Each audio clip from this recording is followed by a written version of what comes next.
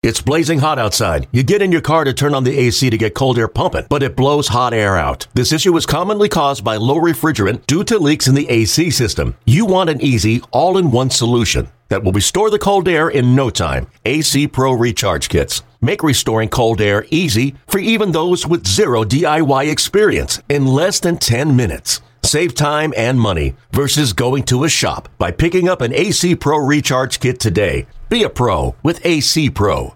The longest field goal ever attempted is 76 yards. The longest field goal ever missed?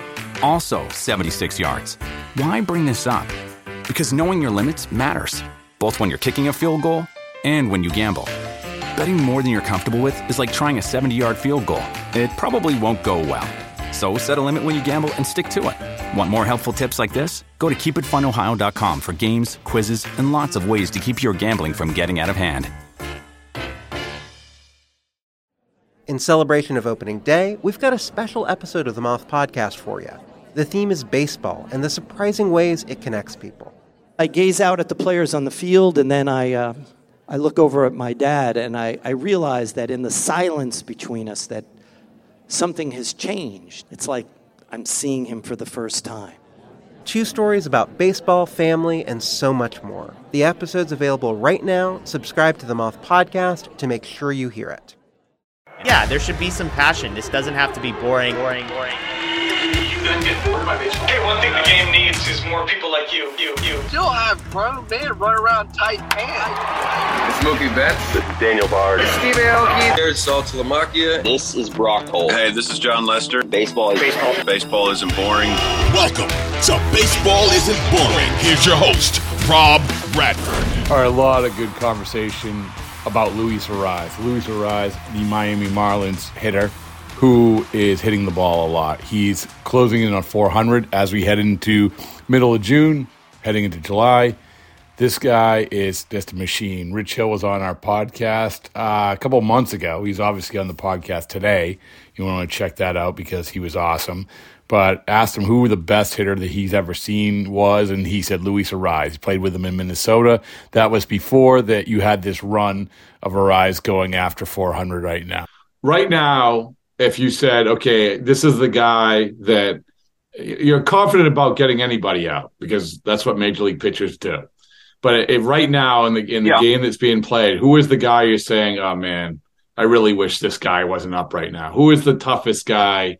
Like for you, because it's not necessarily maybe even the best hitter, right? But the guy for you, like there's like I know that this guy is mine is going to work with me. Who is it? Yeah, Luis Arraez. Luis Arraez. Yeah, unbelievable. Probably now I know this is, but the best hitter I've ever seen. I was fortunate enough to play with him in 2020, and I just immediately noticed this guy's competitiveness, his give a crap, his, level to be able to crank it up when the game started, played through some, injuries, was able to, now I'm just saying that this is, in my opinion, what makes a complete major league player and why this guy is going to be very successful is because he cares. But also with that, his aptitude of learning is incredible, but his gift is basketball skill. I haven't seen him get beat by a fastball, 100 and whatever, who cares? He can get the bat through the zone. The bat stays in the zone a long time, and he has extremely quick hands and reflexes. So, when I think about guys that have the ability to, change a game and or, keep the inning going, it's not that he's going to, he's not a big home run guy, but okay, he can put the ball in play. He's going to go that left center side of the field. He absolutely wears out, and he has the speed to be able to get a double. On a short ball hit into left center field. And he runs the bases well. Anyway, so I just think I can't speak enough about him. I think he's probably the most underrated, one of the most underrated players in the game. Well, listen, you've faced a lot of guys, and when you say this is the best hitter that I've ever seen, you articulated it because this is what makes the best. It's not just a guy who's going to hit the ball out. It's not just a guy who's going to make contact. it also is a guy who's going to like have the right attitude, the right approach, paying attention, all of that. And I guess, you were fortunate because you got to play with him, so you got him see that way. You see him from the other end. You get the scouting reports and everything. So I'll take your word for it. That's a good one, though. That's a good one. I was not expecting that. He just shocked that he got traded to Miami, but Miami's win. And I'm sure Minnesota got a great pitcher in return, but. Anyway, those guys are, I never got a chance got to watch Tony Gwynn, but never got to obviously play with him. But that type of ability is what Louis has. And, it's just something that when you see it, it's kind of like the crack of the ball off the bat when you hear a little bit of a different sound. When you see this guy work and you see his ability, and his, it's the showing up and wanting to get better every single day too. That is what now I'm not saying guys don't have that. I'm just saying that he is that talented and he still has that drive. So when you have that and you have the talent and you have the drive, now you have, a long-term player, in my opinion. You have a guy that's going to be around for another, 10 years. And we could be talking about him, I don't know, possibly pushing the 3,000 hit mark. I don't know where he is, whatever. But my point is that his drive for the game is extreme. I thought it was pretty good to get a guy who had won a batting title, and that would have been Charlie Blackmon. In 2017, he won the batting title with the Colorado Rockies at 331. 331 won the batting title. And that's usually right around where the batting titles land or have been landing. And I understand there's been an adjustment in shifts and the batting average, league batting average has gone up, so forth and so on. But still, to appreciate what Luis Arraez is doing, I think you should listen to this clip from Charlie Blackmon. We're going to play the whole podcast probably next week. But this is Charlie Blackmon giving a great perspective of exactly how difficult and what a feat this is, what a Luis Arraez is doing right now. You said about you wish you could have people see what you see in a batter's box. And it made me think of Arraez, what Arraez is doing right now. You've had pretty good batting averages. You've done very well.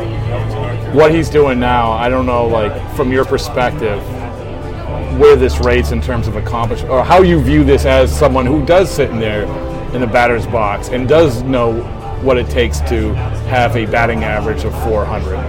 Yeah, I think realistically there's like 15 guys hitting above 300, right? Yeah. And so he's a third better than the top 10 players in the world in the batting average category. So that's, for you to be like, oh, I wonder if he's going to hit 400, like that's not really what you should be asking. It's like, man, if he hits 350, that's going to be incredible. I hope, I'd like to see it come down to the wire, but it's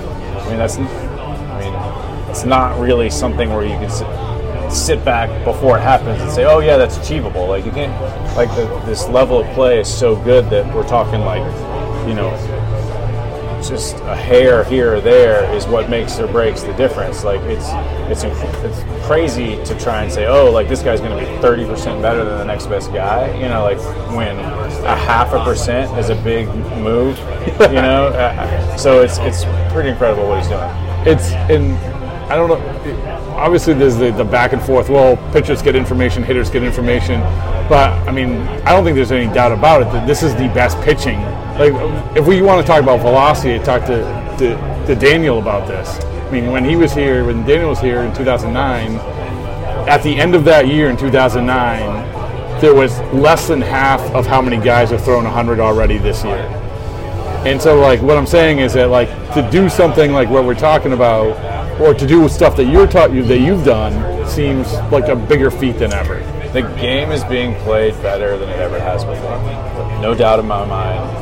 Now, there's other great players from different eras who are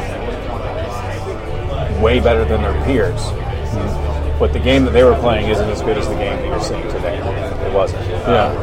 No disrespect to those, to everyone before me. But you can really only compare a player to their peers, right? And the next generation is going to be better than us, right? Like, and it's going to continue to get better and better and better as kids specialize sooner, as physical training gets better, as we improve the technology in the game and learn more about psychology and development. Like, it's going to get better and better and better. Like, it just happens to be that I'm playing the best game, right? In history. But tomorrow it'll be better than it is today. That's why when I have Hall of Fame vote, and when I do it, I look at, and this is where I start, top 10 MVP votes, because every era is different, right? And I'm not saying, like, I know it's a subjective thing, MVP votes, but it shows a dominance in the era, I guess. Compared to your peers. Yes. Yeah, I'm not. This isn't like in the climate, in the baseball climate. Yes. Of the time. And then obviously, like in the late '90s, it was a whole thing. Like, that was, the numbers are skewed. But Jim Rice here, he played at a different time, but that's how I start. I think that's the best way to do it, right? Like, that's 100 times better than saying, "Oh, this is his WAR." Like, that's what a Don't get me started on WAR. That's an awful stat. But you know what? Having MVP votes, I know how a lot of guys vote. They go immediately to WAR these days. But that's such a bad. I know. I'm not saying it's good. I'm just telling you. We've got 800 players in this league, and they all do something different and have a different skill set. So for you to hang one number around their neck and say that's what this player is, I mean, I think that's extremely short-sighted, and I think if that's the case, everybody should know exactly what's in WAR, how it's calculated, what the subjectivities are, what the park factors are, how much they're weighting the defense, and I think they've missed a lot of those inputs and variables. I think are improperly weighted. No, I agree. I'm just saying, what's your favorite stat? I like OPS. Do you? Okay. I like for offense. I like OPS. Okay. All right. Ultimately, it's all about home runs and RBIs. You know that, right? Like, that's what makes the world turn. But those are sometimes a product of the situation you're in and the people around you and the division that you play. Like, there's a lot of factors that go into that. But that's the meat and potatoes of baseball. But I do, like, if I'm looking for rate stats, which I really like, a little more predictive, I like the OPS.